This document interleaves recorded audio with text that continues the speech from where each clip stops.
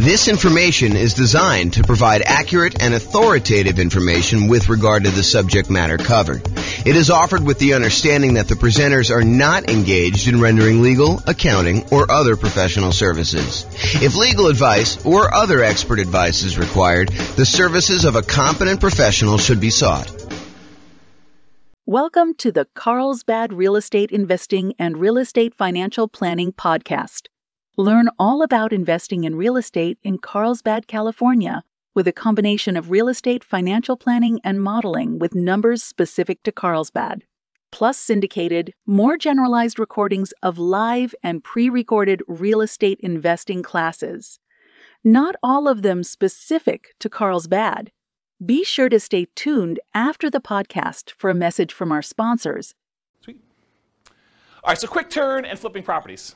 Really basic definition here. We're buying properties, we're adding value in some form or another, and then we're going to resell the properties. And it's usually as quickly as possible, although there's some variations where we slow them down.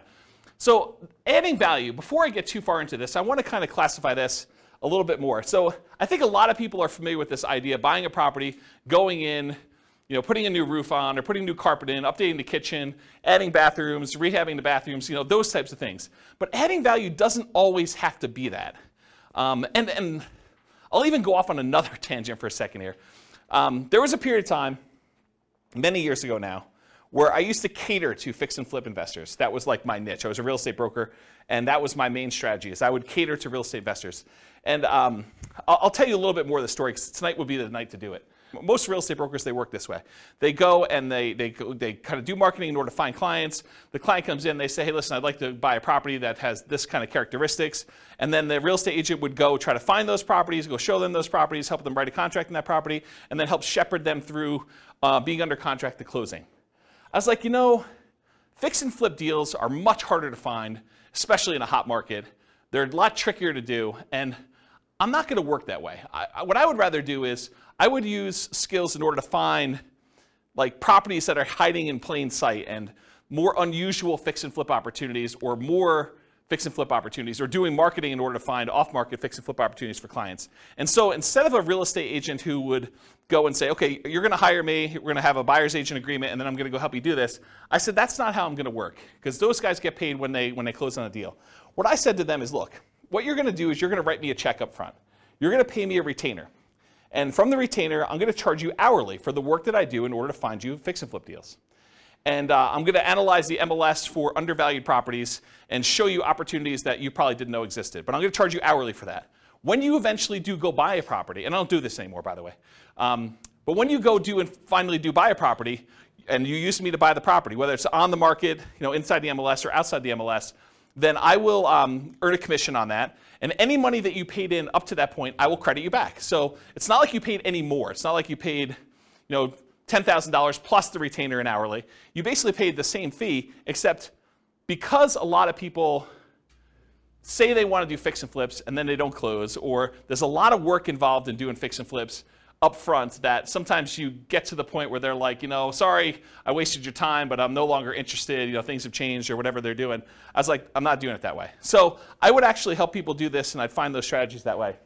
And one of the reasons I tell you this is, one of the secret things that I found with properties is a lot of people they look for very distressed properties that need a lot of work, that are smoke damage or water damage, or they got mold, or they got asbestos, or they had meth in them or something like that.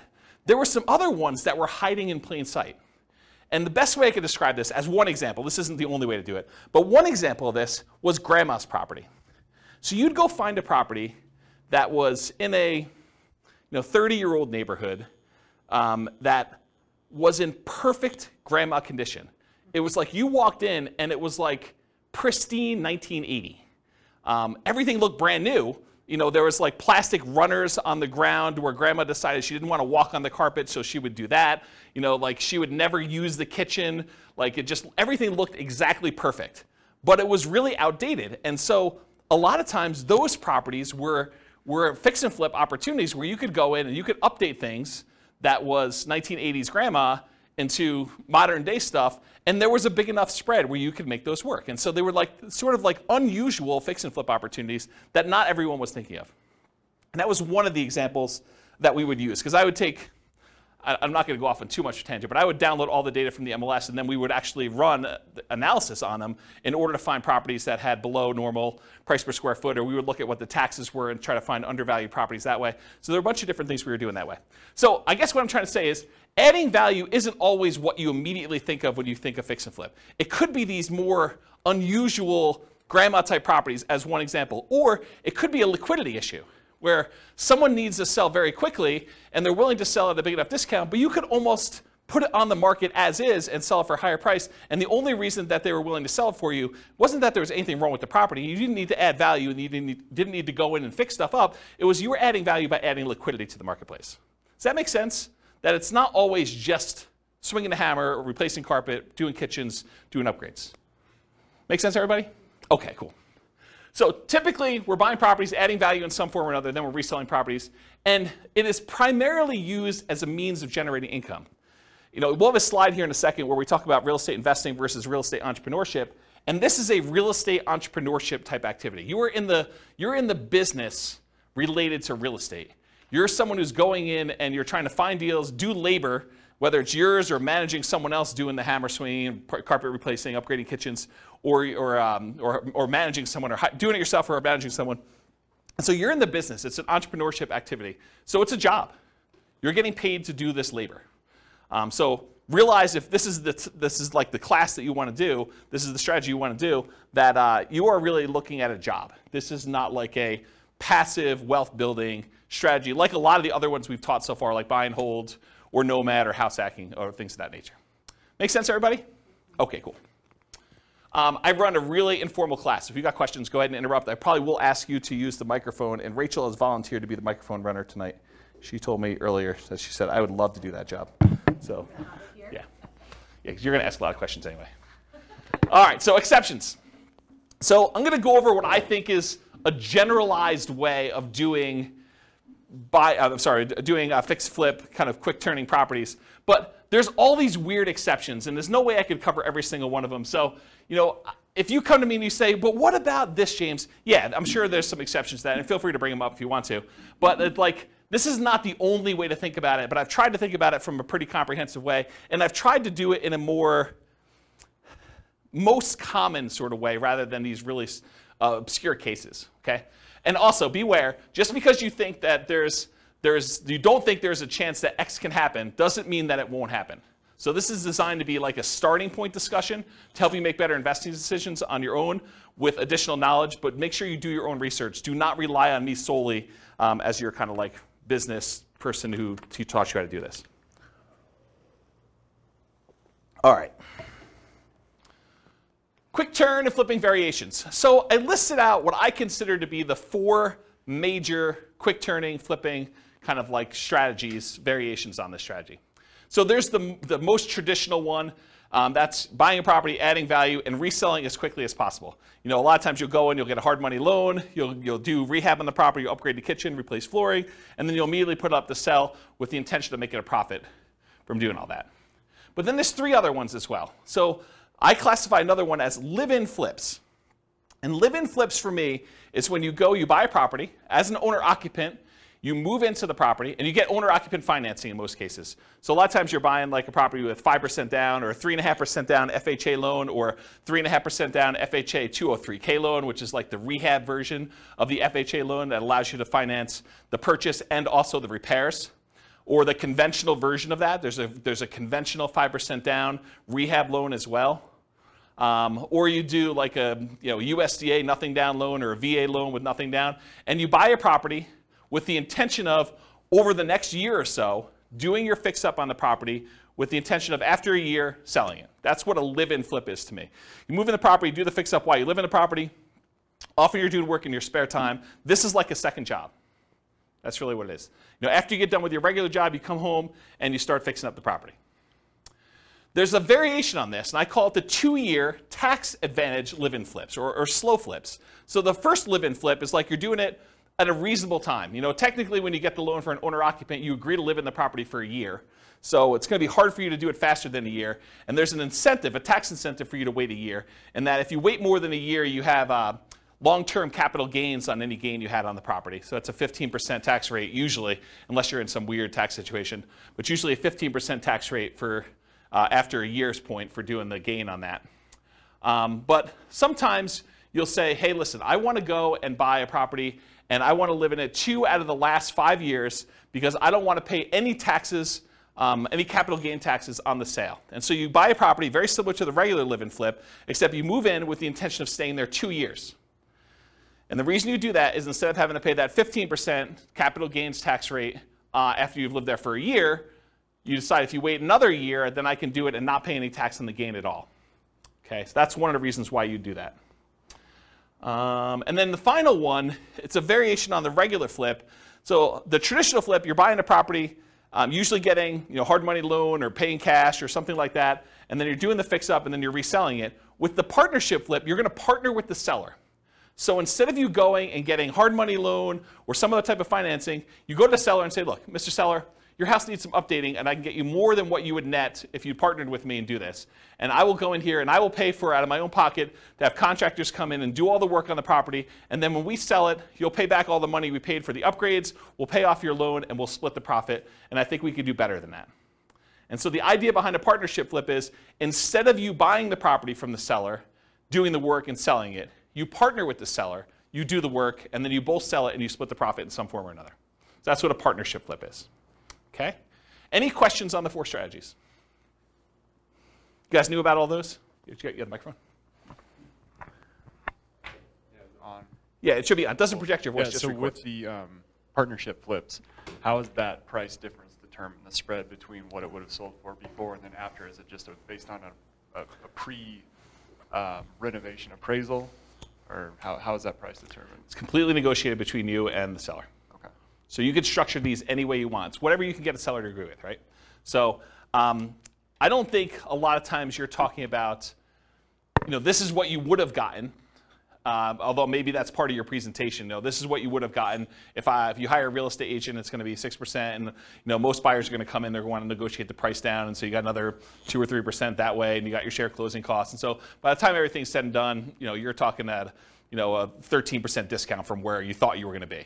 And so what I do, we're going to be able to do this. I'm a real estate agent. I can sell the property for us, so we're going to save some money there. I've got contractors and everyone else who could do all this work, and I get discount because I give them a lot of business. And then you go in there and you sell yourself as to why you can go and do it and why you can make them more money than if you did it yourself. So you do whatever the negotiation is for yourself to do that presentation.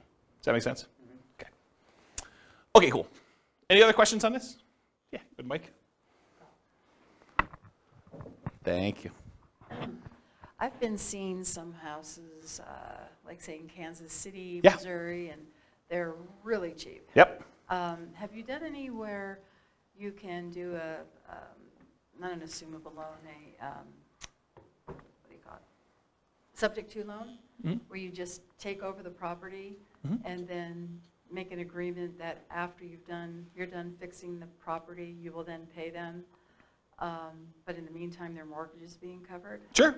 Yeah, you can structure it that way. That's just a variation on the partnership flip, right? You're going to go in there and you're going to say, look, it's not even subject to. I mean, you honestly could do it where you just say, look, I'll pay the amount that your mortgage is. If you want to do this, it doesn't have to be done this way.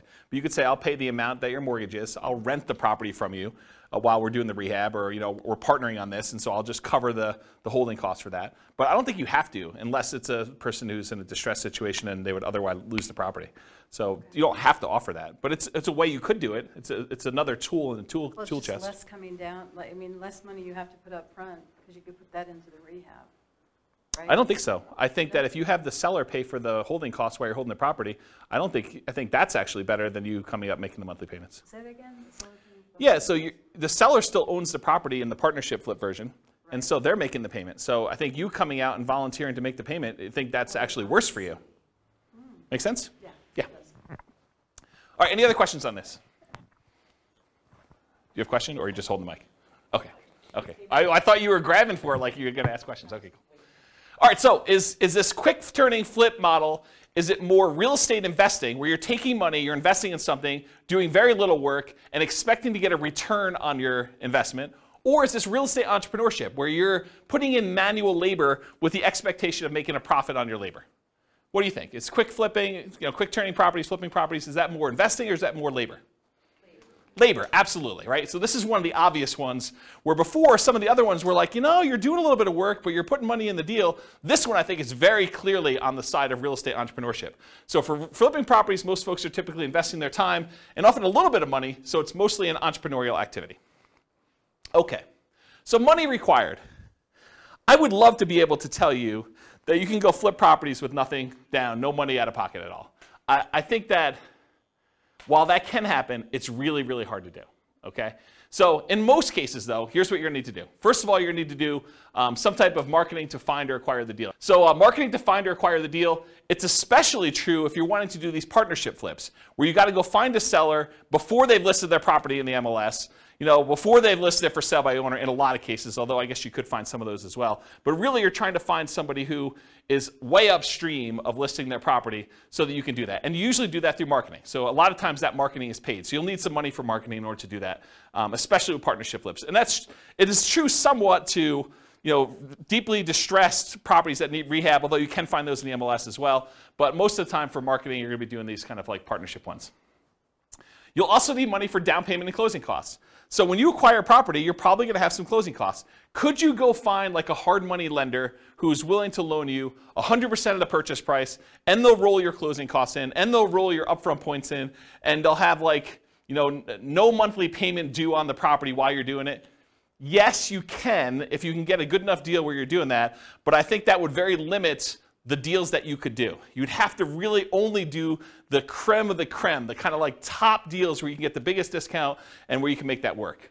And I think if you want to do more deals, you want to do more deal flow, you'll probably need some money for some type of down payments. So in some cases, you might be able to do it with no down payment. For example, you bring in a money partner, or you do a partnership flip, or you find an exceptional deal and using a hard money lender, it doesn't require down payment. So those are like the dream cases if you're trying to do this with no money. In most cases, though, you will need a down payment. There's a lot of hard money lenders that they're like, hey, look, I want you to have some skin in the game. Or I'm willing to go up to whatever this loan to value is. You're not able to quite get a property at that loan to value, but it's still a profitable deal to do. And so you probably need to have a little bit of money in the deal if you do those. So in a lot of cases, you'll need that down payment. Some hard money lenders may require anywhere between 0 and 20% down. I've not seen any more than 20, but it's possible you could find someone who's more than 20%. Or conventional loans, you could do these kind of conventional non-owner occupant loans as little as 15% down with PMI, although it has to be in good shape. It has to be a property that you can get a conventional mortgage on. 20% or more for properties that qualify for conventional financing, and not all will qualify. So if it doesn't have the basic stuff that a property needs, the kitchen doesn't work, doesn't have bathrooms, things like that, or it's uninhabitable, you're gonna have a hard time getting a conventional loan. But grandma's property, you can get a conventional loan on because it looks perfect. You went and looked at the property, you're like, there's nothing wrong with this, I can move in, okay? Also, you can do live-in flips where you could do that with nothing down, a VA loan or a USDA loan, those are nothing down loan programs, or an FHA loan, 3.5% down. And there's an FHA loan that allows you to do rehab costs included with the loan. That's the FHA 203K loan. And then that would be 3.5% down, and they'll loan you repair money too with 3.5% down. Just a side note, you cannot do your own repairs with the 203K. You have to hire a contractor. That's part of the loan contingency. They kind of like do it out and pay the contractor directly. Or you can do 3% or 5% down conventional loans, and there are versions of conventional loans that also allow you to do repair money as well. And then I think that's it for the live-in flips. Some flippers may opt to use their own cash or cash-like equivalent. And what I mean by cash-like equivalent is you own a property free and clear, or you have a HELOC on another property. You could go access your own money and use it like it was cash, even though you're just borrowing from yourself, okay? So some flippers may opt to use their own cash or cash-like equivalent instead of paying hard money lenders to improve profitability. So instead of you paying the hard money lender 7, 8, 9, 10, 11, 15, 20%, whatever they're charging you plus points, you could decide, hey, look, instead of paying them that, I'm going to get paid that because I'm going to use my own cash and I'll save that money, and so it just adds to my overall profitability, okay? So for down payment, that's kind of like all the different stuff related to that. In addition to money to acquire the deal, down payment and closing costs, you also need repair or rehab money. So, some hard money lenders may loan you rehab money, especially if you buy it at a big enough discount. But in most cases, you're going to be really close. You're going to need to come out of pocket for a lot of that rehab money. Now, some people will opt to use some type of credit card, HELOC or something like that, or they'll go buy from Home Depot on a Home Depot credit card and they'll do their own labor. So they're trying to get creative in order to minimize the amount of money they have out of pocket. But for the most part, you're going to need to come up with some type of rehab, repair money to do that. Holding costs. So a lot of times, even if you do a hard money lender, they're going to want you to make payments. A lot of times it's interest-only payments on the loan. Some of them will do like, we won't do payments for the first 6 months. It's already rolled into the cost of the loan, or maybe they'll add it to the loan balance. Well, they won't require you to make monthly payments on it. But not all hard money lenders are like that. And so you'll have some holding costs on the loan while doing the rehab. And once you've done the rehab, marketing the property for sale. So you may have 3-month rehab period or 4-month rehab or 6-month rehab. And then after that, you have 2 or 3 or 4 months in order to market the property and then wait for it to close before you can get paid. So you might have 3, 4, 5, 6 months of holding costs between rehab period and marketing period in order to do that. Does that make sense, everybody? Okay. And then marketing or staging costs to sell, or hiring a real estate professional who could do that for you. So you don't have to be the one to do the marketing costs of get it in MLS and put up the signs and do yard signs and get it out and distribute flyers and print up flyers and floor plans and photos and all that other stuff, or staging of the property. You can hire a real estate professional to do that, but realize that's a cost that's usually coming out of the sale if you're not doing it yourself. And then finally, I guess it is finally, reserves. So you should not be doing flipping properties without reserves. I don't know how many clients, like top-notch professional flippers, that they get into a property thinking the rehab is going to be $20,000, $30,000, $50,000, and ultimately find out that it's 2 times that.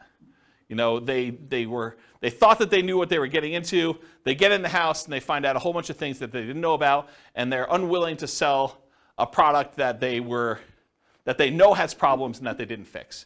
And so you need to have reserves to take care of those things. And you probably need to have reserves if this thing takes a lot longer than you thought it was going to take. You buy in a property and you thought rehab was going to be 3 months, and that you were going to be out in 3 months, and it's not under contract by 3 months, and so you got to hold it for 6 months or whatever it is. So you need to have reserves, just like you do with any other strategy. But I think a lot of people do not think about reserves when they think about money required to do these. So in an ideal world, can you do this with $0? Maybe. I think that's hard to do. And I did model it with you doing it with $0. I kind of gave you the benefit of the doubt when I do the quantitative modeling at the end of the class, but I think you'd be hard-pressed to do this with no money. So I think the more you have, the more deals you can do, the different types of deals you can do, which makes you just better in this business overall. Any questions on that? Oh, I have one other thing I have in here. Oh, some people will borrow some of these expenses, like the repairs, rehab, marketing, staging. It is very difficult to borrow down payment. So if you're thinking, okay, I'm going to need 10% down, it's really, really hard to borrow that. I'm not going to go into detail on this, but you could borrow it from yourself in a really twisted, messed up way. And I'm going to tell you this, but I'm not going to go into detail. You'll have to really think about this and you're going to figure it out. But imagine you want to do flipping. This is really messed up. You shouldn't do this. Just warning, don't do this, but I'm going to tell you how to do it. So imagine for a minute, you got 3 months or 6 months before you're going to have to do this flip deal, right? And you know that you don't have the down payment. But you're spending money on groceries and car payment, all the other bills that you normally have. You could, not that I would encourage you to do this, but instead of taking the cash that you would normally use for groceries and doing your car payment or anything else, you could actually charge these regular living expenses on your credit card, roll up a credit card balance while the cash balance in your account is also growing, but the cash thing you could actually use for down payments, where before you could not use the credit card. Now you need to qualify with your debt to income ratio because you got to cover that debt and stuff too. And I'm not going to go into too much detail on this because I think it adds a lot of extra risk if you do it this way. But if you're like desperate, that is one strategy that you probably could do, which as soon as I say it, I regret telling you. But I did tell you don't do it. I did tell you not to do it. But that is a way to kind of get around the thing if you don't have down payment money. Have you done it when you started? What's that? Have you done it when you started? I bought a property on a credit card. So one of my earliest properties that I purchased, they had like this crazy write yourself a cash advance check dealio. And it was like 1.99 for 9 months or something like that. And so I just wrote myself a check for like $58,000 and I bought a property and did rehab on it. And So you could do it that way. I mean, or partner with somebody, right? You know, you be the person who finds a deal and runs the deal, and someone else comes in and they sign for the hard money loan and they provide the money, and you kind of build up to it. I mean, I think that's another way to do it, which we'll talk about in the partnership class. All right, any questions on money required? Helpful? Nice, cool. So credit required. So often you're going to use a hard money loan for the initial purchase, not always. And most hard money lenders are going to look at your credit score in some form or another. You know, you'll hear like, you know, you could buy this. You could. You know, the late night TV guys are like, you know, you could do these deals where, you know, we're not going to look at your credit. Hard money lenders, they really care about the property. They're doing a collateral loan on the property where the property is the security for the loan. So it doesn't matter where your credit is. You could have filed bankruptcy or foreclosure, you know, or you know, have a 0 credit score and you can get these loans. Maybe there's a hard money lender who's willing to do that, but I think the overwhelming majority of hard money lenders, especially the ones with the more reasonable rates, are going to want to look at your credit score and make sure that you're able to do the deal, get the deal done. They have confidence in you to do it, and credit score is one of the ways that they can measure that. Make sense? If you're going to do conventional financing, if you're going to go in and buy a property and do like one of these conventional loans or something like that, typical credit score for that is 640. Oftentimes, the better credit you have, the better your interest rate's going to be on those. And then for these kind of less common situations, the live-in flips, it's owner-occupant financing. And you can go as low as 580 with the FHA loan in order to do your credit score with that. There may even be some exceptions where you can go lower than that with really unusual, exceptional situations. But go talk to a lender. They'll tell you this stuff. So that would include stuff like FHA, including the 203K loan, VA financing, USDA, conventional, including the conventional rehab loans, provided the property can qualify. So the property needs to be able to be in good enough condition where you could buy it that way and purchase the property.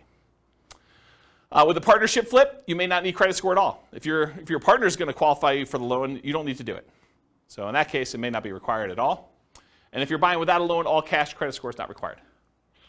And realize, just because I wrote these numbers up here, you can't go to your lender and say, you know, James told me that it was this number. You need to ask them what the qualification is for their loan products at that time, because they may change. I mean, loans are changing right now a lot. In case you didn't hear the news, interest rates rose by 0.75% today. So another big jump today. All right, any questions on credit required? Sweet. Skills required. So the primary skills required for flipping properties are, number one, you got to be able to find deals. Got to be able to find deals. That's a skill that's required. You also got to be able to estimate rehabs or know someone who can. You either got to be able to do it yourself, or you got to be able to get a contractor in there who can estimate the rehabs for you. Got to be able to figure out acquisition financing, hard money lending, private lending, you know, the conventional financing, live-in flip financing, whatever it is that you're using to acquire the property, you need to know about the financing. You need that as a skill. Then you need to either be able to do the rehab yourself, swing a hammer, do the fix-up yourself, or hire people and manage a team to be able to do the rehab. And then you need to be able to sell the property. Those are the primary strategies, the skills required in order to do quick turn flipping properties. And of course, the skills of rehab can vary depending on whether you're doing it yourself or you're going to hire someone to do it. If you're going to hire someone to do it, you need to be good at management. You need to be able to pick, hire managers, stay on top of them, make sure they get the job done right, know how to pay them, know how to structure all that. And then selling properties may be you hiring someone else to do it or you doing it yourself. So another way, you either need to be managing them or doing it yourself. So different skills. Any questions on skills required?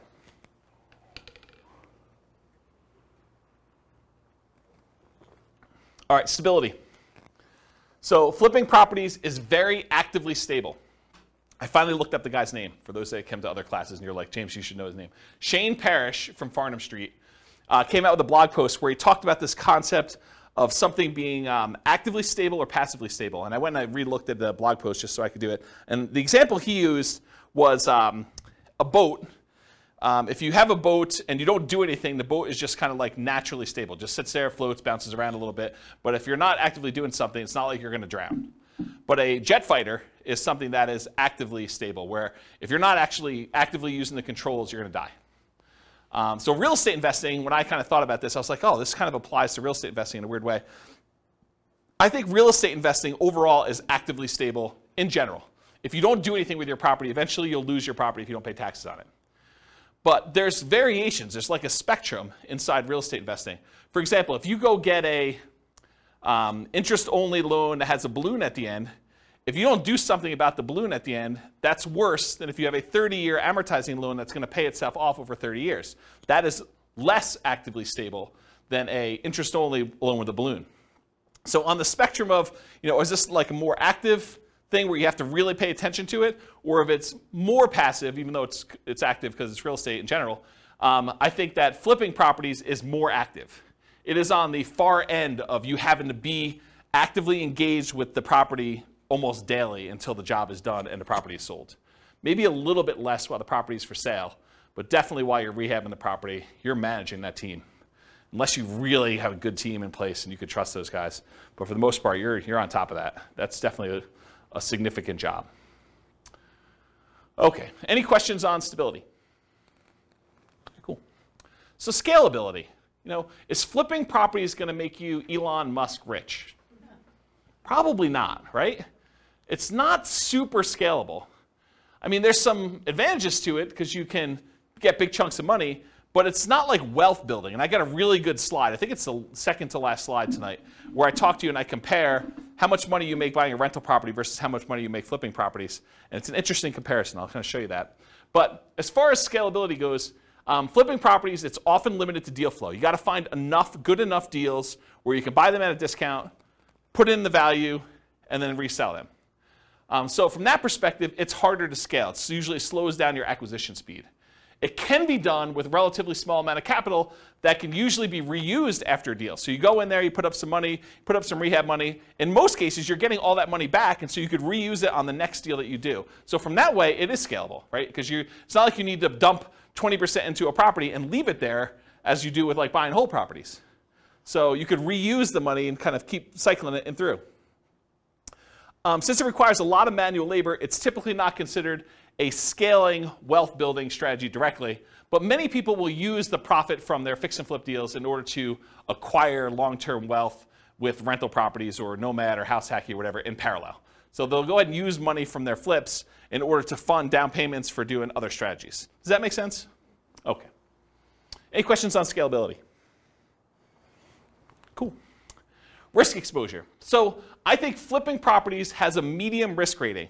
And for those that watched, so those that were here for other classes, you're like, James, does your risk rating ever change off medium? Turns out Burr was high last week. So you'll see that when you see the podcast episode. But so a lot of these are medium. And there are different reasons why this one's medium too, because flipping is different risks than I think that buy and hold, nomad, and house hacking had. And it shares, one of the reasons Burr had so much risk is it combines both the strategies. It's got all the risk of doing rehab in it, and then it's got all the risk of doing buy and hold because it's both strategies. And so that's one of the reasons why it's high. It's got twice as much. So for risk tonight though, for flipping properties, fix and flips, there's rehab risks. So you're going to do your rehab on a property, and a hurricane hits, doesn't hit your property, but the price of lumber triples. Well, that's an additional risk.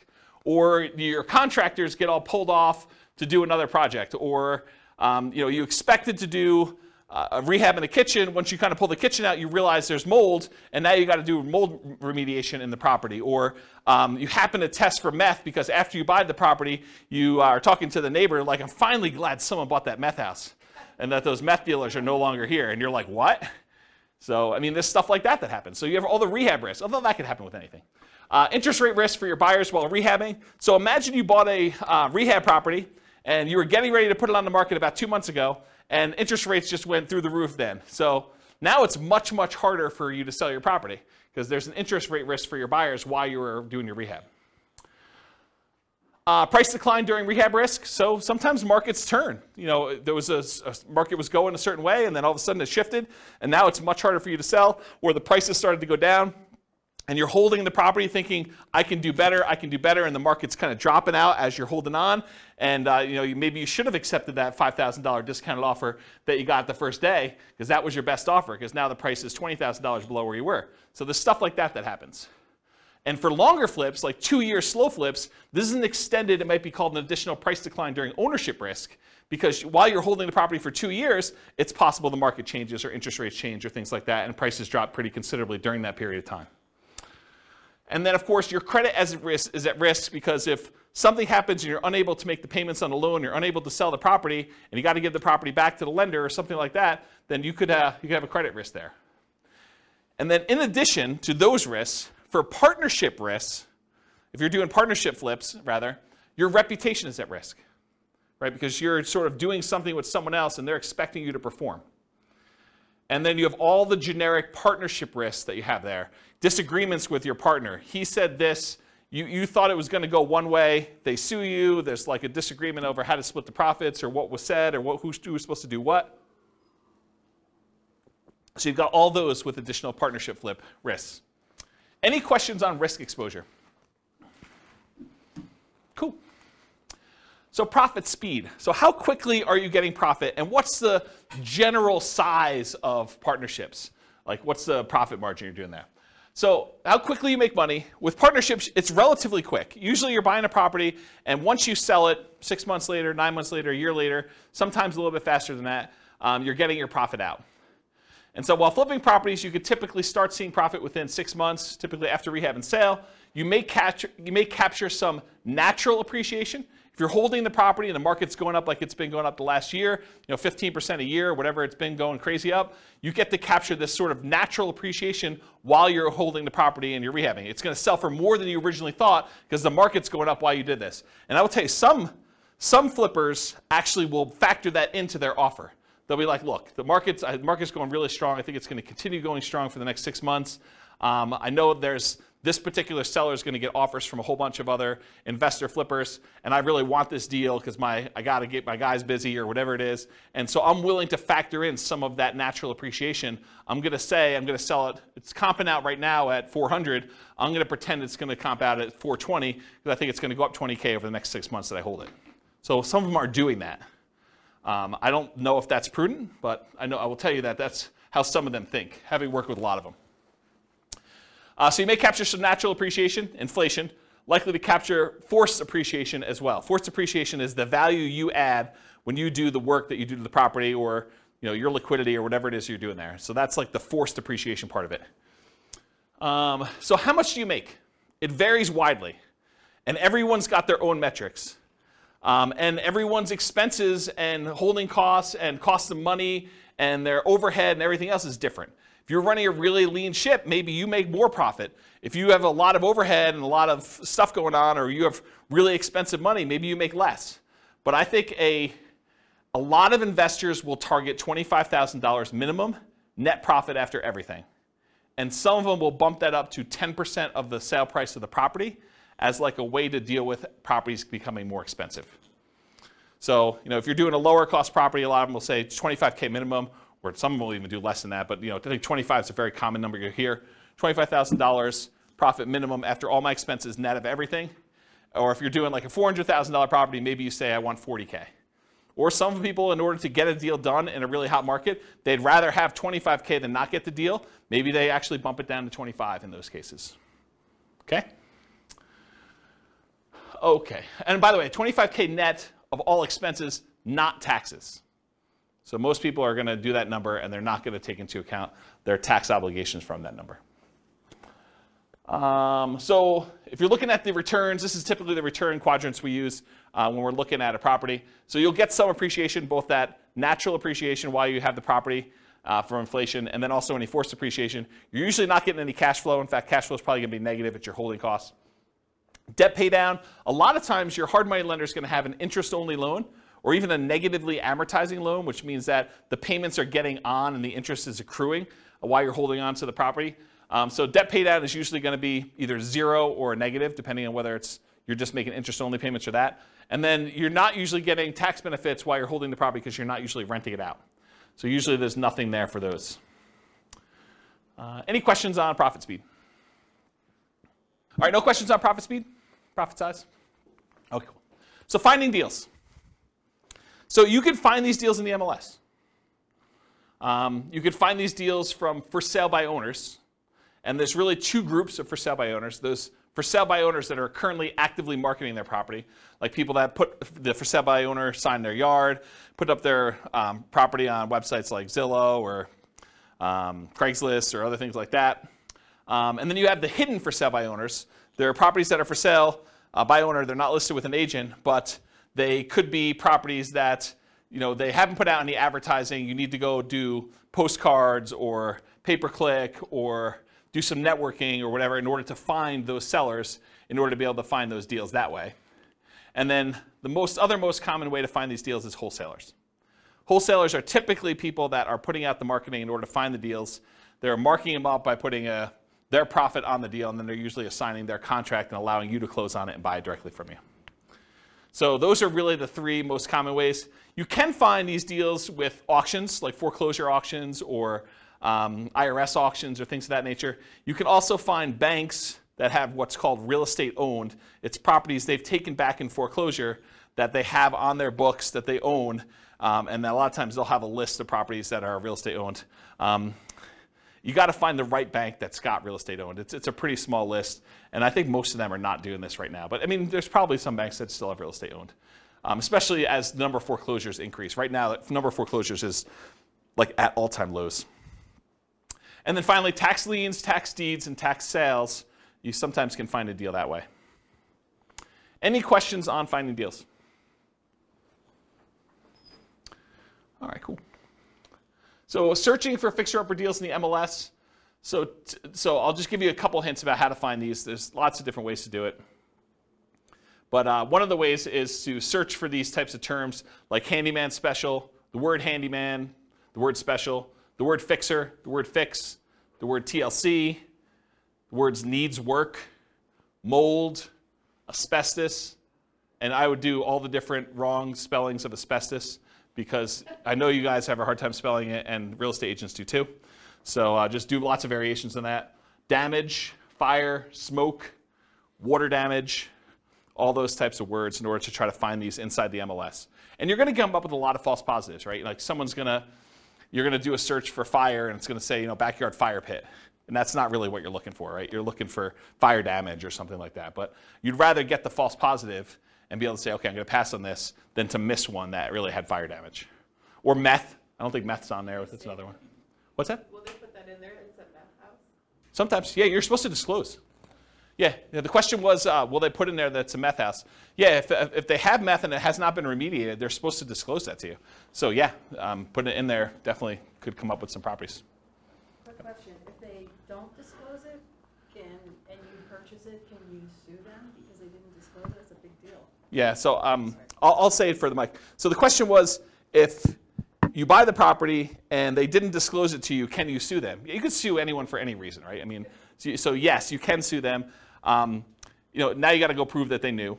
So good luck with that. If they really did know and it was obvious and there was evidence of it, they tried to have it remediated, or they were the ones that did the meth themselves, and you could prove that somehow. I mean, yes, you could probably do that. So here in northern Colorado, I'll kind of go off topic here for a minute. Here in northern Colorado, if somebody has a house that was contaminated with meth, and they do remediate it to the state level, they do not then need to disclose anymore that it once was contaminated with meth. And it says so right in the contract. So just realize that if the property did have meth, it was remediated to the state standards, they no longer need to disclose that it had meth at one point, which I'm not sure I personally would like to live in a house, even if it was remediated, that had meth at one point. Okay. I'll add one more thing to this. It's not on the slide, but so I was reminded of this when I was telling you the story at the beginning of the class, which I didn't really intend to tell you, but I guess I did anyway. So one of the other things we would do is I looked at all the different ways. One of the things that I did, where do I start the story? One of the things I did to try to find fix and flip deals is I went through and I looked at, I don't know, whatever it was, 20 years of MLS data. And I looked for pairs of transactions. So somewhere where a property was purchased in the MLS, and within 6 months later, that property was sold again. And so then I would go find, okay, this was a pair of transactions for the exact same address. And so I'd find that pair, and then I would have what I refer to as the fix and flip, the pre-fix and flip house, and then the post-fix and flip house. And I could do a whole bunch of data analysis on that. I can go look at, what's the spread, like how long were the properties listed for, how long they stayed on the market, what the typical discount was when they made an offer on the first one, what the typical premium or discount was when they resold the property, how long it took to resell. So I can look at a whole bunch of data. But one of the things I wanted to do, now that I had these fix and flip pairs, I wanted to go look at all the initial transactions and try to find out ways that I might be able to identify those that were not obvious.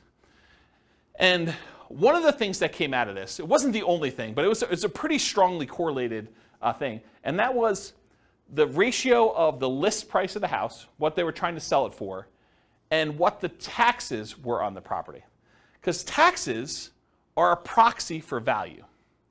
So taxes sort of represent what the assessor believes, based on how they run their own comps, what the property is worth. So if you look in a neighborhood and you can see, this has taxes of $2,000 and the property is worth $400. This one has taxes of, $2,200 and it's worth, $440 or whatever it is. If you find discrepancies, properties where the ratio of taxes to purchase price, and you could do it either way, one divided by the other, and you could do either one you want to do, just measure it the right way.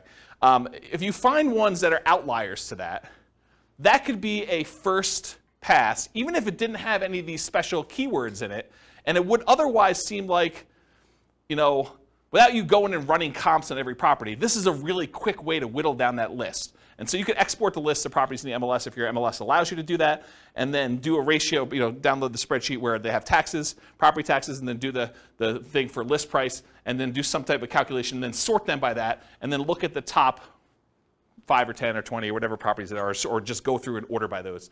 And that was actually a relatively good way, having looked at data for a whole bunch of these pairs of fix and flip properties, for you to go identify properties that might possibly be undervalued in some way or another.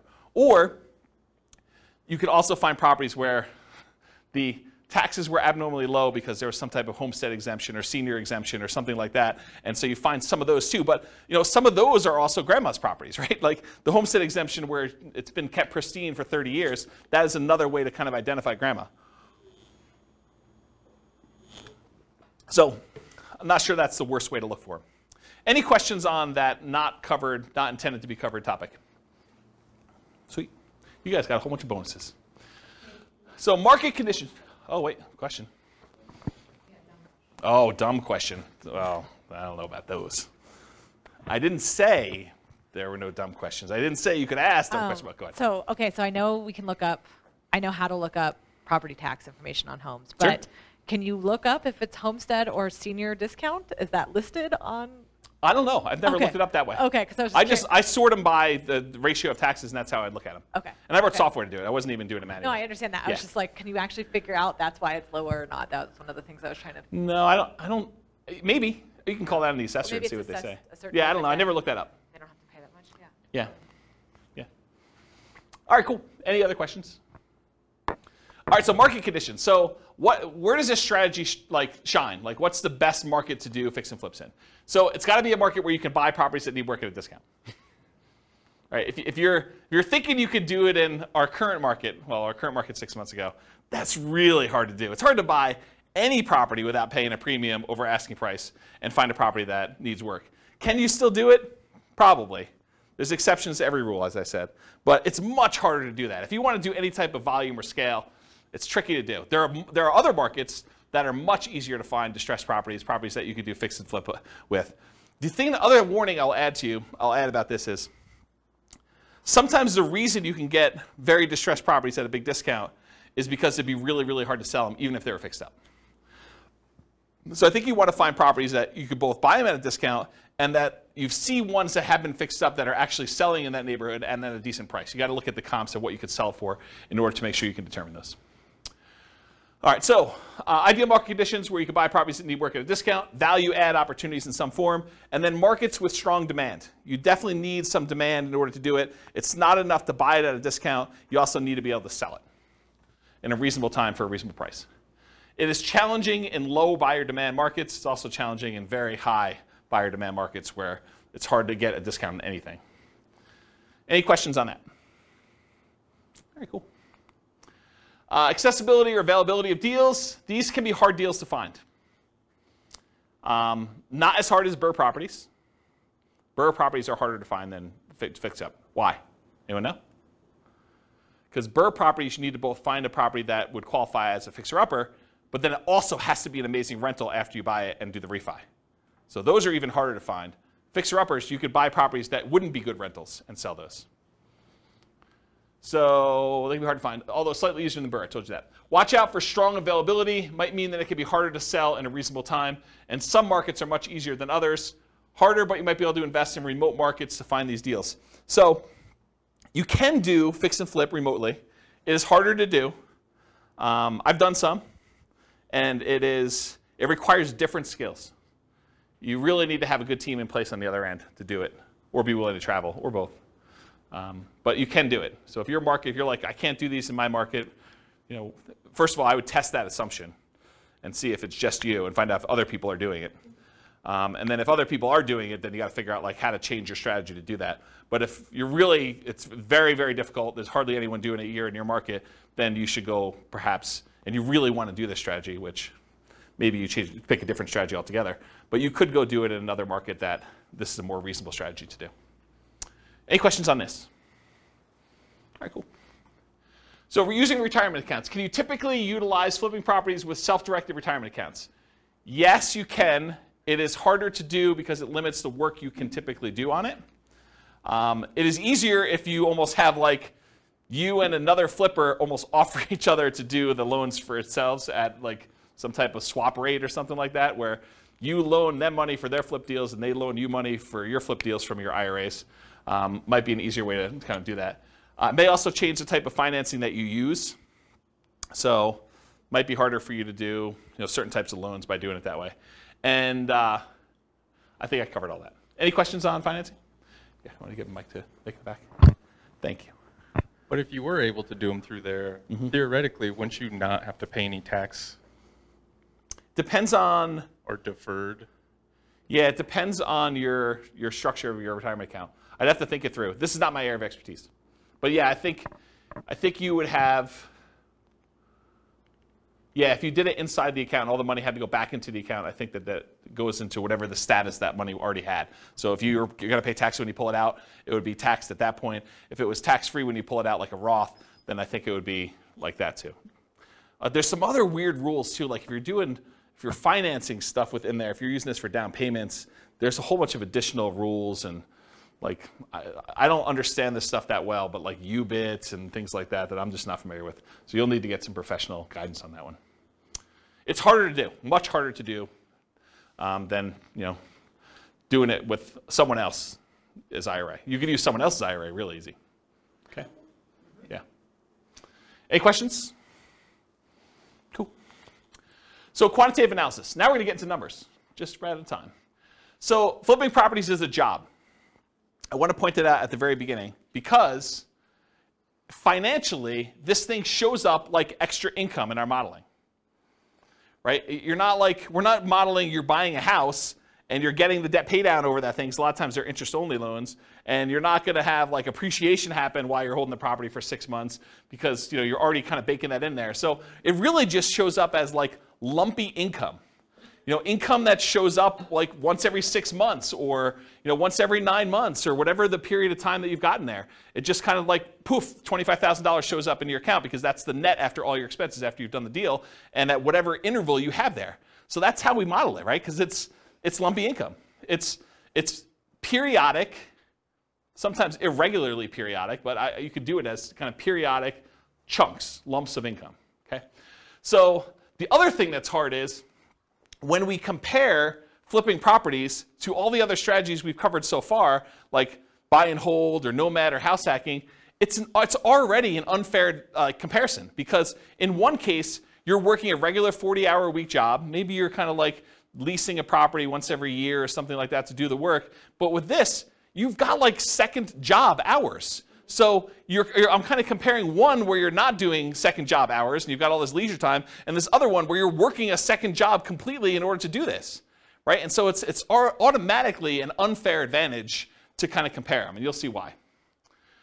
So I could take like one model of this thing and really spend 2 hours just going through all the different risk profiles and how this varies and what your income looks like and your kind of cash flow looks like and all this other stuff, like just based on like one strategy. So tonight I'm just going to focus on financial independence, how long it takes you to achieve financial independence using the strategy, but I could easily just go in and dig into all these other variations and how this really works and mechanics of it, which I just don't have time to do. Eventually, they may be their own class. For this particular strategy, because it's not my primary thing, like this is not my, I don't know if you guys can tell, but this isn't my normal topic to teach, right? Like fix and flip. I do have a lot of experience, especially helping clients. I don't do a lot of fix and flips myself. I've done a few. But this is like, I used to cater to this. This was my niche for clients doing it. And I did this for several years doing it this way. But I don't know. This isn't my normal class topic that I teach. It's sort of like a secondary topic. So I don't know. Maybe I will teach more. Maybe I won't. It is naive to generalize these results. Don't think that you truly deeply understand all the nuance from just this class, right? You can't go out and claim that you're a guru and expert and start teaching this based on the stuff you learned in this one class, okay? All right, so modeling flip income. So this is a specific issue that deals with the real estate financial planner, and I just want to bring it up to your attention. It probably doesn't come into play in this class, but it will come into play if you copy this scenario into your own account and you start playing with it. So the issue is specific to the real estate financial planner software. You could model flipping income in one of two ways. The one way you could do it is you could say, I got lumpy income, I get a lump sum of $25,000, maybe it's adjusted up for inflation, every 6 months. And if you did that, the way that we calculate debt to income is I calculate debt to income month to month. So I look at the income you had in that month and the debts you had in that month, and I tell you what your debt to income was in that particular month. I don't look back a year and say, your average income was this, and like your average debt was this at those different periods, and then calculate your debt to income that way. And one of the reasons why we don't do that is because some people will actually get a job and they'll just gotten a raise in a job, and if they have their income for that 2 months, they should be able to qualify. They shouldn't have to look back on an average, and so it would mess up the math for those situations. So you could either do this lumpy income, which means the month you got that extra $25,000, your debt to income looks amazing because you got $25,000 of extra income. It drops your debt to income way down, and so it could look like you qualified to buy houses really easily that month. If we decide and we don't do it that way, we say, okay, look, you're making $25,000 every 5 months, let's say. I could just say you're making an extra $5,000 a month. And if you do that, the challenge with doing it that way is you don't really earn that $25,000 until after the 5th month, and then you have $25,000 all come in, but maybe you needed a certain amount of down payment, and that happened at month 3, really before you technically had the money coming in. So it's this really weird catch-22 where if I model it one way, it introduces one problem. If I model it another way, it introduces another problem. So you really do need to think about what you're doing if you're structuring these and making it work. And that's what this says. Any questions on that? All right, cool. So we're going to try to find out someone doing flipping, how long it takes them to achieve financial independence, and we're going to compare it to a lot of the other classes we've done, like buy and hold and house hacking and Nomad and Burr and those types of things, and we're going to compare that. So in order to do that, I think it's fair for me to define for you what financial independence is mathematically. So financial independence is when you have enough income coming in from your investments to support your lifestyle. So in this case, for the example we're going to do tonight, they need $5,000 a month in order to support their lifestyle. And $5,000 a month gets adjusted up with inflation. So it's $5,000 when they begin, but 10 years from now, it's whatever that is, $8,000, $9,000. So what are the investments, and how do we calculate those to see if they meet that $5,000 per month income coming in? Well, there's 3 different major sources of money coming in that we count. The first one is any passive income they have. And passive income consists of Social Security, any pensions, or any annuity income they have. So those are the 3 forms of passive income. In addition to that, besides passive income, the second thing is any cash flow they have from rentals. This is net of all their expenses. So it's you take the gross rents and any other income they have coming from the property, like maybe laundry service or something like that, and then you subtract out vacancy, property taxes, property insurance, maintenance, property management, mortgage payments. Did I miss any? Like all of the expenses on the property get subtracted out from it. The net that they have left over after all expenses is their positive cash flow, their net cash flow. And that counts toward their achieving financial independence. So that would count toward that $5,000 in this particular example. And then the third source is any money that they have invested in stocks or bonds or something like that, it does not include their equity in their property. Their equity in their property is something completely different. You don't count this in number 3. Equity kind of indirectly contributes to their cash flow. Because if you have a property that's free and clear, then the cash flow is a little bit better. But the third one is any money they have invested in stocks or bonds or anything like that times whatever their safe withdrawal rate is. In this case, we're using 4%, but 4% of the amount they have invested in stocks, for example, divided by 12 because it's monthly, that would count toward their $5,000 a month income. So passive income from Social Security, pensions, annuities, any positive cash flow net of all expenses from rental properties, and then in addition to that, 4%, their safe withdrawal rate times whatever money they have invested in other assets, not real estate equity. Okay? So when all of those combined add up to be $5,000 a month adjusted for inflation, that is when we define that they have achieved financial independence. They're able to live off their passive income of some sort. Make sense? Their investment income. All right, cool. So if this person, which it's a couple, and I took out the assumptions because I got tired of covering them, but go listen to the previous podcast, and we talk about like all their situations, I believe. But basically, if this couple took their money, and I think they were saving $1,000 a month, and they invested it, they did no real estate at all, they invested in stocks, it would take them 40.17 years in order to achieve financial independence. Okay? If they did buy and hold properties, if they just bought a one owner occupant property, if they bought 10, 20% down payment rentals, it would take them 31 years almost. So if they just did stocks, it would take them 40 years. If they just bought 10, 20% down payment rentals, they saved up money. When they got a down payment, they bought that rental. They save up more money. When they get that one, they buy another rental, and eventually get to the point where they have 10. They end up being financially independent in just over 30 years, 31 years almost. If they bought 25% down payment rentals, they'll be able to do financially independent in 29 years. So they save a couple years by doing 25% down. If they do 15% down, it's the same as if they put 20% down, 30.83 years.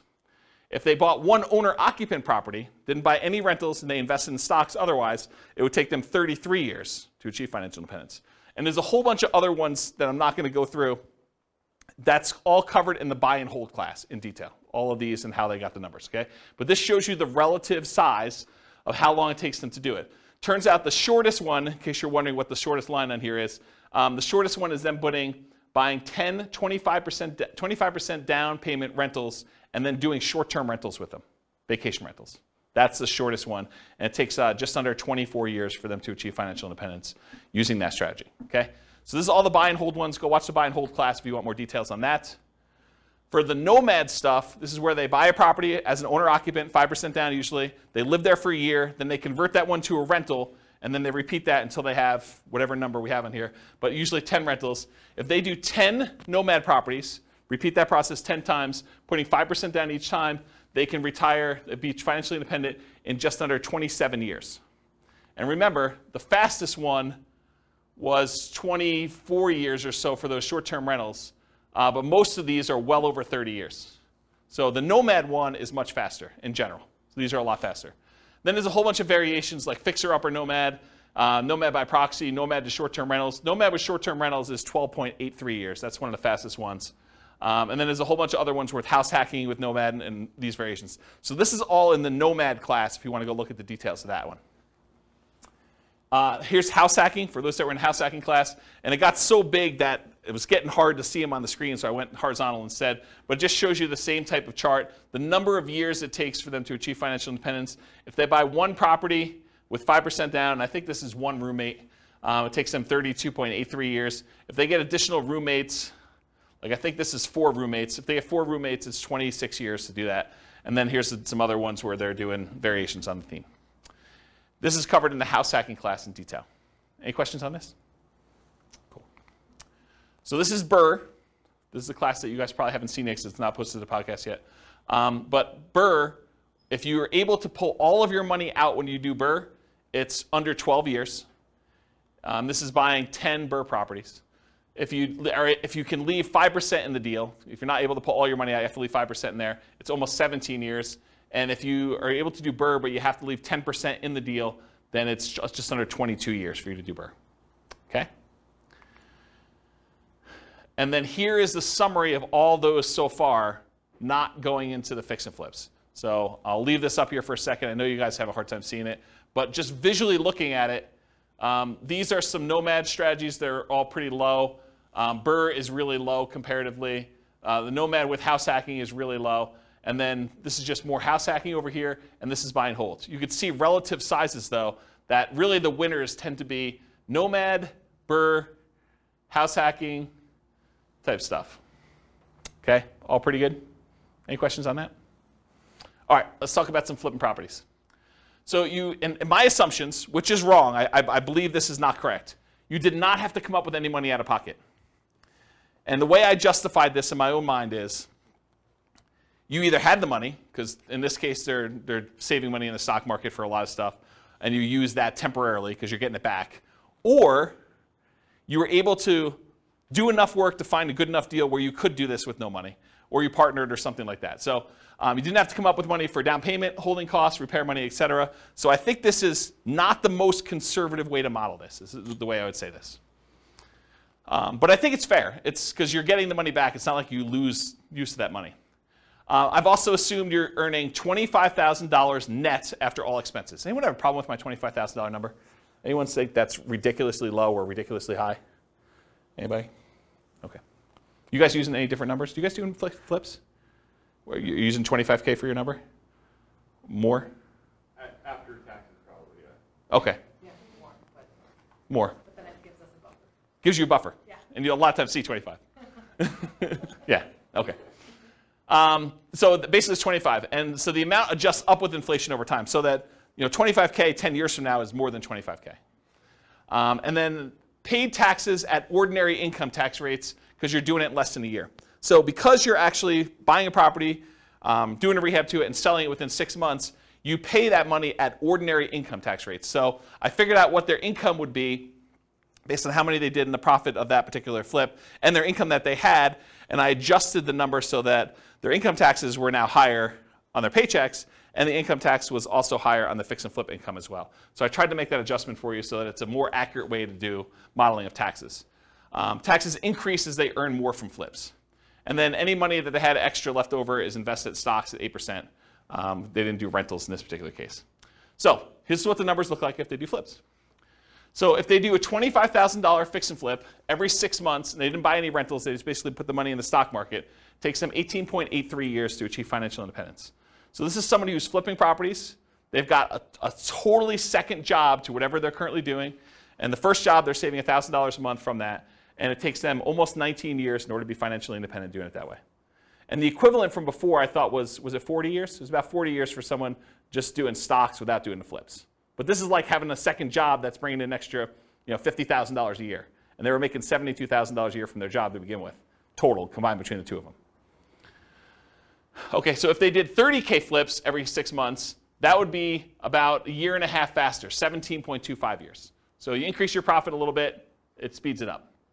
If they're doing a $35,000 flip every 6 months, that's 16.08 years. If you happen to do $40,000 flips every 6 months, that's 14.83. If you do $45,000 flips, it's 13.67. And if you're able to do $50,000 flips every 6 months, that's an extra $100,000 a year in flip income. It's basically working a second job in order to do 2 flips like that each year. That's 12.83 years in order to do financial independence. Any questions on this? You assume they do the work, or does the that mic? part of the cost? Where's the mic? It doesn't necessarily have to be a full-time job. What was the question then? Oh, it wasn't a question. I mean, when you say it's a full-time second job, you Yeah. assume then that they're doing all the work. No, I think that even finding the deals, managing the deals, managing their contractors, and overseeing the sale of the property is an extra job. Whether that's a 10-hour-a-week job or a 20-hour-a-week job, I think part of it is Yeah, it's where not they are like in the process. It's not necessarily a 40-hour-a-week second job or something. I think can it be. depends. I think it depends. I definitely have had clients that this was their job, like they were doing this, and they were, I don't know, going and previewing homes to make sure that they had the comps right, and there's all that stuff that you don't think of that takes time up. Eventually, I think you get to the point where you're good enough and you've seen enough things where you do that. But early on, it's much more in labor. I think you get skills over time where you don't have to, where you could do less. But especially you have teams in place and all the stuff you buy from Home Depot or Lowe's or whatever you're doing, you get some economies of scale and expertise practice. All right. So what if instead of doing every 6 months, they did 25K flip every 9 months, or 25K every flip every 6 months, but then they buy 10, 20% down rentals with any extra money that they have, Or if they do 25K flips every 6 months, but then they buy 10 Nomad properties. So what if we did those 3 additional things? Well, they're starred. So if you do 25K every 6 months, but then you buy 10, 20% down payment rentals, 16.17 years. So it's faster than the 18.83 if they just invested in the stock market, but it's still 16 years in order to be able to hit FI for that. What if they did the 25K flip every 6 months, but they bought Nomad properties? That's 12 and a half years. And remember, in our modeling, their flip income goes away once they reach financial independence. They no longer have to flip after 12 and a half years. So they stop. Okay? So 12 and a half years if they do the 25K flip every 6 months, and then they buy 10 Nomad properties. And then if this is they do flips every 9 months, it's 22.83 years if they do that. Versus if they did it every 6 months, it's 18.83. So it's 4 years longer if they only do one every 9 months instead of one every 6 months. Any questions on this? Just as an aside, because you guys have seen several of these classes already, at least some of you have. Do you like this format where we do like qualitative and then we go into quantitative? You guys like that? Okay. All right. Any other questions on this? Okay, cool. Let's talk about live-in flips. So if you're doing a flip, if you live in the property or otherwise, but if you do a flip and it's less than a year, you pay taxes at your regular income tax rate. So if you're flipping a property and you make a profit on it, whatever profit you made on that deal after all your expenses, then that gets taxed at your ordinary income tax rate. And I'm not a tax guy, so go verify this with your CPA. But this is my understanding. If you do the flip for a year, or if you live there for a year and you do the flip, then you're paying 15% capital gains, long-term capital gains tax rates. And there are some exceptions where if you have an income below a certain threshold, I think, maybe even there's one for above, though I don't think so. But I know there's one where if you earn below a certain number, then I think your long-term capital gains rate is actually 0, if I'm not mistaken. But it's a really low income. But otherwise, if it's over a year, in most cases, it's going to be a 15% long-term capital gains rate tax rate. So you could save you a little bit of money on taxes if you wait over a year when you're doing your flips. Although I'm not sure that's incentive enough for you to do shorter ones, and I'll show you that here in a second. If you hold the property for 2 years and you live in the property, this is if you live in a property for 2 out of the last 5 years, then up to certain limits, and there are limits on this. You can't do this with $5 million properties or $5 million gains. I guess it's not the price of the property, it's the gain amount. But if you live in a property for 2 out of the last 5 years, then you do not have to pay anything on your capital gains on the property. So any profit you made on that property, up to some limits, and they're pretty high limits. I think it's like $500,000 for a single person. Does anyone know what the number is? I think it's $500,000 for a single person. I think if you're married, it's even more than that. But that's the amount of gain you get for 2 out of the last 5 years. And then you don't pay any capital gains tax at all on that. So this kind of came up recently for me. I had a client who was, he was working for a builder. He was like the head super for a custom home builder. And his builder owner, the owner of the company, did this strategy where he would buy a house, he'd build a house for himself, build it at a big discount. He'd move in, he'd live there for 2 years, and then he would sell it and he would get to capture this gain by living there for 2 out of the last 5 years, and he'd be able to walk away with a big lump sum of money by doing this. And he would repeat the process. And he was trying to explain to this super that, hey, listen, if you want to have us build a house together, you could buy this house, move in, live there, get a discount, because you're helping to build it, and so you'd be able to buy it at this big discount. And then you'd be able to have this new construction house, and after living there 2 years, you do this. And so he was talking to me about whether or not he should do this 2-year live-in flip or do like a Nomad strategy where you buy a property instead of maybe even buying the one at a discount, where you buy a property that would make a good rental and then you convert that to a rental. And so we were trying to figure out the math of what's better for him to do. And I ran some just back of the napkin math before I even wrote this new code for teaching this class. And the back of the napkin math, I was like, I think you would be better if you could get the discount that you were talking about getting on these new construction properties where you're building with your boss. I think it actually works out better if you flip the property every year rather than waiting for 2 years. I think that you're overvaluing the tax incentive and that you would make more money if you flip twice as many than if you got the tax incentive of doing the one deal every 2 years. And I did some really rough math and I proved that to myself. I'll show you tonight. It's more subtle. There are certain cases where it is true and certain cases where it's not. And I think there's some nuance to it, which I haven't really dug into.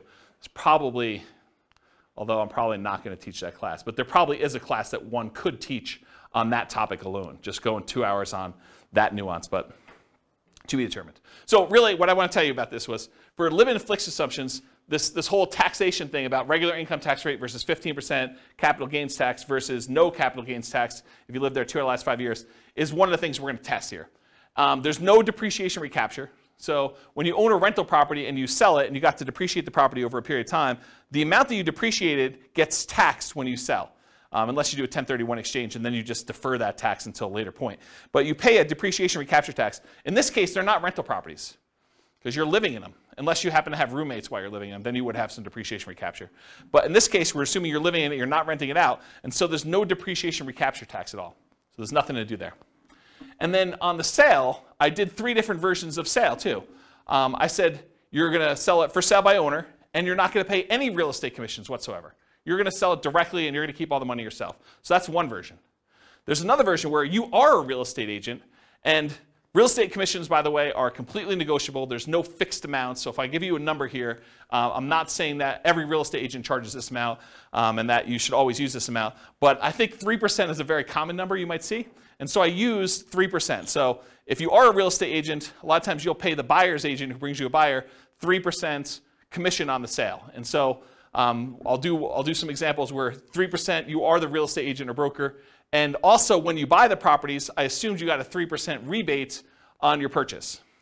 So I'll do some examples here where you're doing live-in flips, and when you buy the property, maybe you put 5% down, and then you got 3% back when you bought it. So you get a little discount there as well. And then the last version of this is you are not a real estate agent and you're not selling for sale by owner. You're going to hire an agent, and I just arbitrarily picked 6% as a real estate commission. Could have been 5, could have been 3, could have been 7, could have been 24. But I picked 6% as a real estate commission you paid for both the buyer's agent and the seller's agent to sell your house for you. And so we'll look at what the impact of commissions are on doing this. And then I always assumed you have a 1% closing cost to handle all the title insurance and your share of closing cost fees when you're doing the deal. Okay? So these are kind of my live-in flip assumptions. And so here are the live-in flips. Okay, where am I now? So 1 year live-in flips. So every year you move into a property and you flip the property every year. It takes you 39 years in order to be able to achieve financial independence doing it that way. Oh, I should tell you,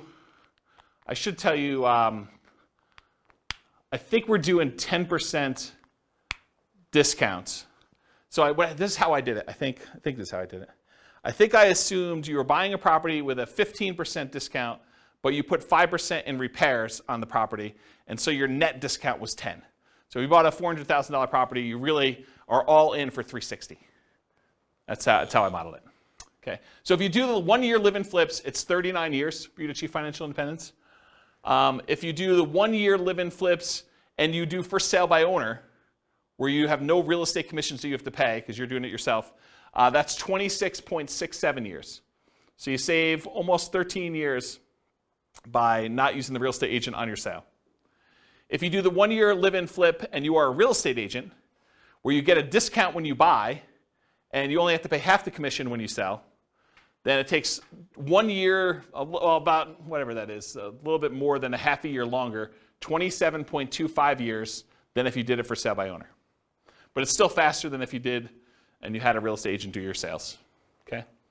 And then here are the 2 year tax advantage flips. This is where you're going to live in it for 2 years out of the last 5, and you're going to do those deals. Same metrics, you're getting a 10% discount. But there's an increased depreciation because you're holding it for a longer period of time when you do it that way. And you have some debt pay down over that thing. But you do get that in the other ones too. They're just more frequent, right? So 2 year tax advantage live-in flips, 34.92 years, just under 35 years for doing that. Remember, if you did the 1 year one, it would have taken you 39 years. So this is one of those examples where I thought it was going to be the other way, but it turns out the 2 year one is tax advantaged. However, that's only if you are paying the real estate agent. If you have a real estate license or you're for sale by owning it, it is the other way, as you'll see here in a second. So 2 year tax advantage live and flip as an agent, 29.17 years. It's longer for you to do it that way than for you to not do it that way. and then 2 year for you to do the 2 year versus the 1 year, I should say. And then the 2 year tax advantage live-in flips where you do for sale by owner, exact same time, 29.17 years, which is longer. The 2 year flips, either as an agent or when you're doing for sale by owner, take longer than doing 1 year flips where you are also for sale by owner or an agent. If that makes sense. Okay? Any questions on this? You'll also notice live-in flips take a lot more time for you to be financially independent than doing the flips every 6 months and investing in stocks or buying rentals or buying nomads or whatever it is. And because I can, this is all of them on the same chart. And the flips are in this middle section because it's alphabetical. So like somewhere between here and here are the flips. So you can get an idea of relative size of how long it takes. Some of the like flipping ones are pretty aggressive, but remember, they're getting jobs. This is like a extra job for you to go do this if you're doing these flips and whatever. So it's like almost an unfair comparison time-wise. I don't remember where I was, but it was somewhere in this ballpark. And you can see some of the faster ones are these nomads and nomad with house hacking, and house hacking ones are kind of like the faster ones. Buy and hold, a little bit slower. And then regular house hacking ones over here a little bit longer. Any questions on all of them? Not going to go into detail, but you can look at the chart at your leisure. Any questions? All right. This is the penultimate slide, second to last slide. And I'm going to pause for dramatic effect. Take a drink, too. While you're drinking, it would be funny if you could add a bar. It would. All right. So otherwise, I have to repeat it. It'd be funny if you could add a bar on that of getting a minimum wage job for 20 hours a week. Extra? Yeah. Yeah. Compared to the... This is the tricky part, right? Like, you think that's a great idea, and I do think that's a good idea too, but everyone's like, well, I have this unique situation. I'd like to see you do this where I get $50 more in rent, or, I hire a property manager, because a lot of these are without a property manager, or like, because there's all sorts of variations, or, I'm going to not do 5% down for all of them. We're going to do 3.5% down. I'm going to buy a duplex first or a fourplex, and then I'm going to do my 5%. How does that vary? That's why there's so many different variations. I mean, this is literally why I've zero concern. I'm doing like Real Estate Financial Planner podcast where I take one of these scenarios, and each episode is me diving deep into like one.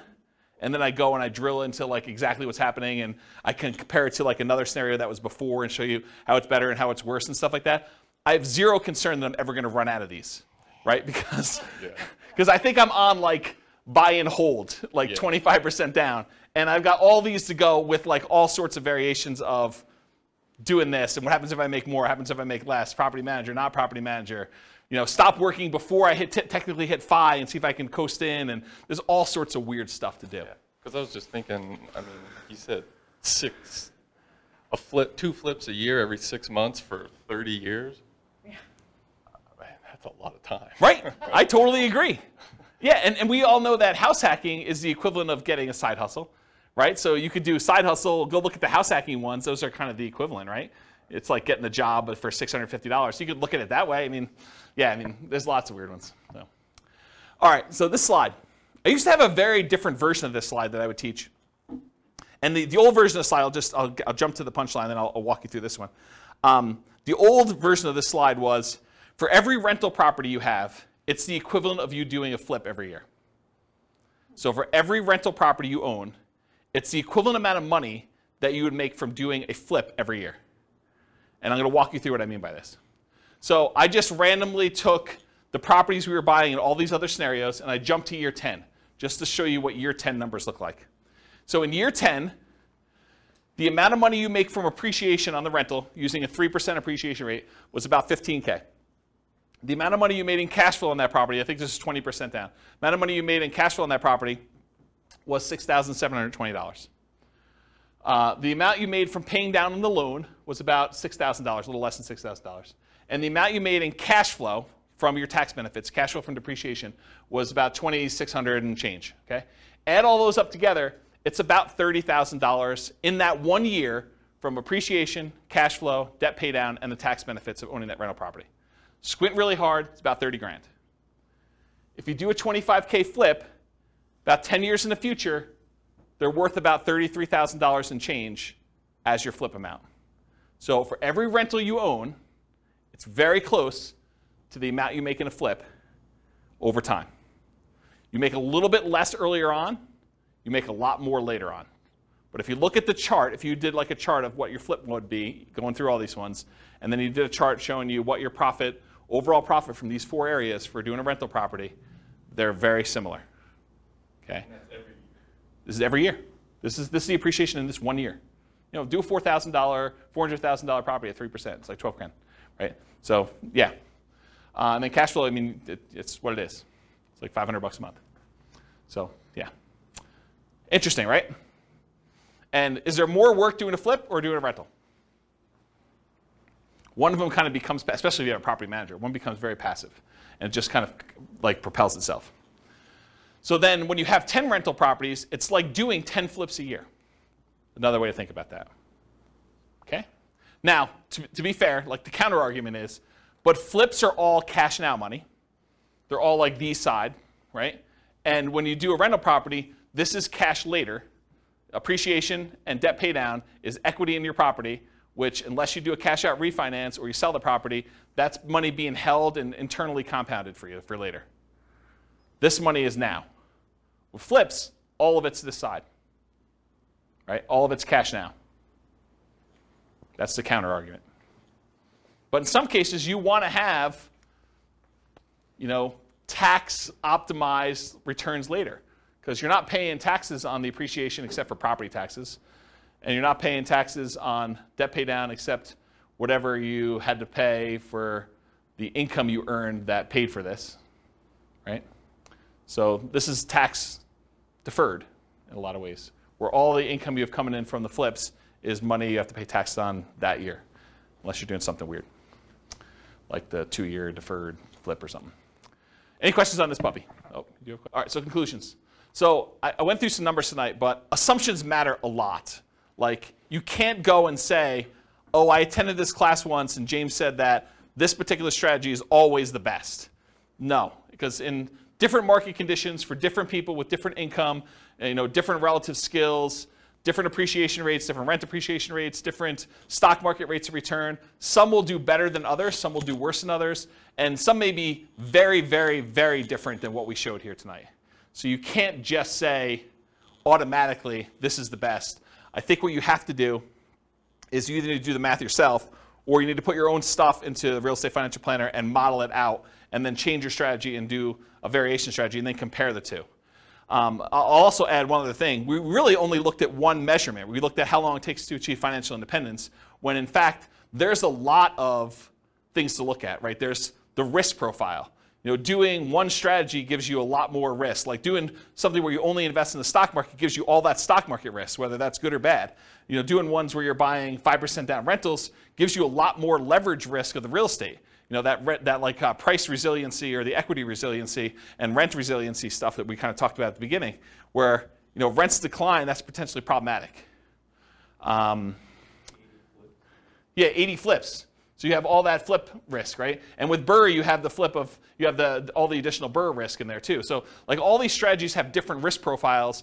And so one may be faster, but it may also be a lot more riskier, where if you ran a Monte Carlo simulation where you had all these variables for price appreciation, rent appreciation, stock market rate of return being variable, mortgage interest rates being able to go up or down on you, inflation rate becoming variable, like all those things becoming variable, you may find one has a much wider range of values where, yeah, maybe you can retire really, really early if things go your way, or maybe it's like forever where you don't actually make it with this particular strategy, where another strategy might have a really narrow band where you're almost certainly going to take longer to get to financial independence, but you're definitely going to be financially independent within a 6-year period.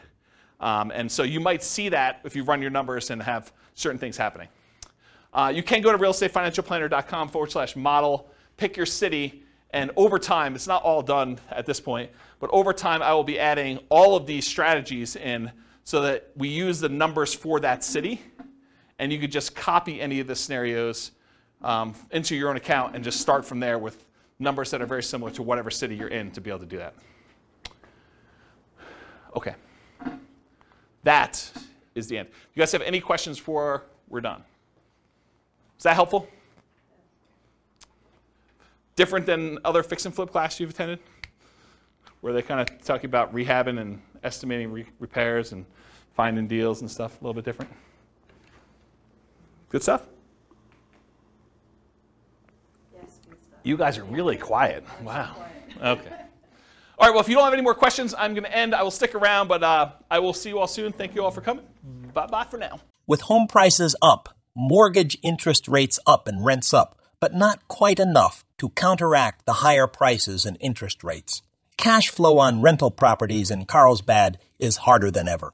Book a call with the Real Estate Financial Planner to apply our proprietary 88 strategies to improve cash flow on your rentals. See the show notes for a link to schedule your call and improve your cash flow today. If you're a real estate agent, lender, or professional in Carlsbad that wants to help our real estate investor listeners, consider reaching out to learn about collaboration opportunities with this podcast. We'd love to add more value to our listeners by having you assist our investors buy, sell, and finance their real estate investments. See the show notes to schedule a call to discuss collaboration opportunities.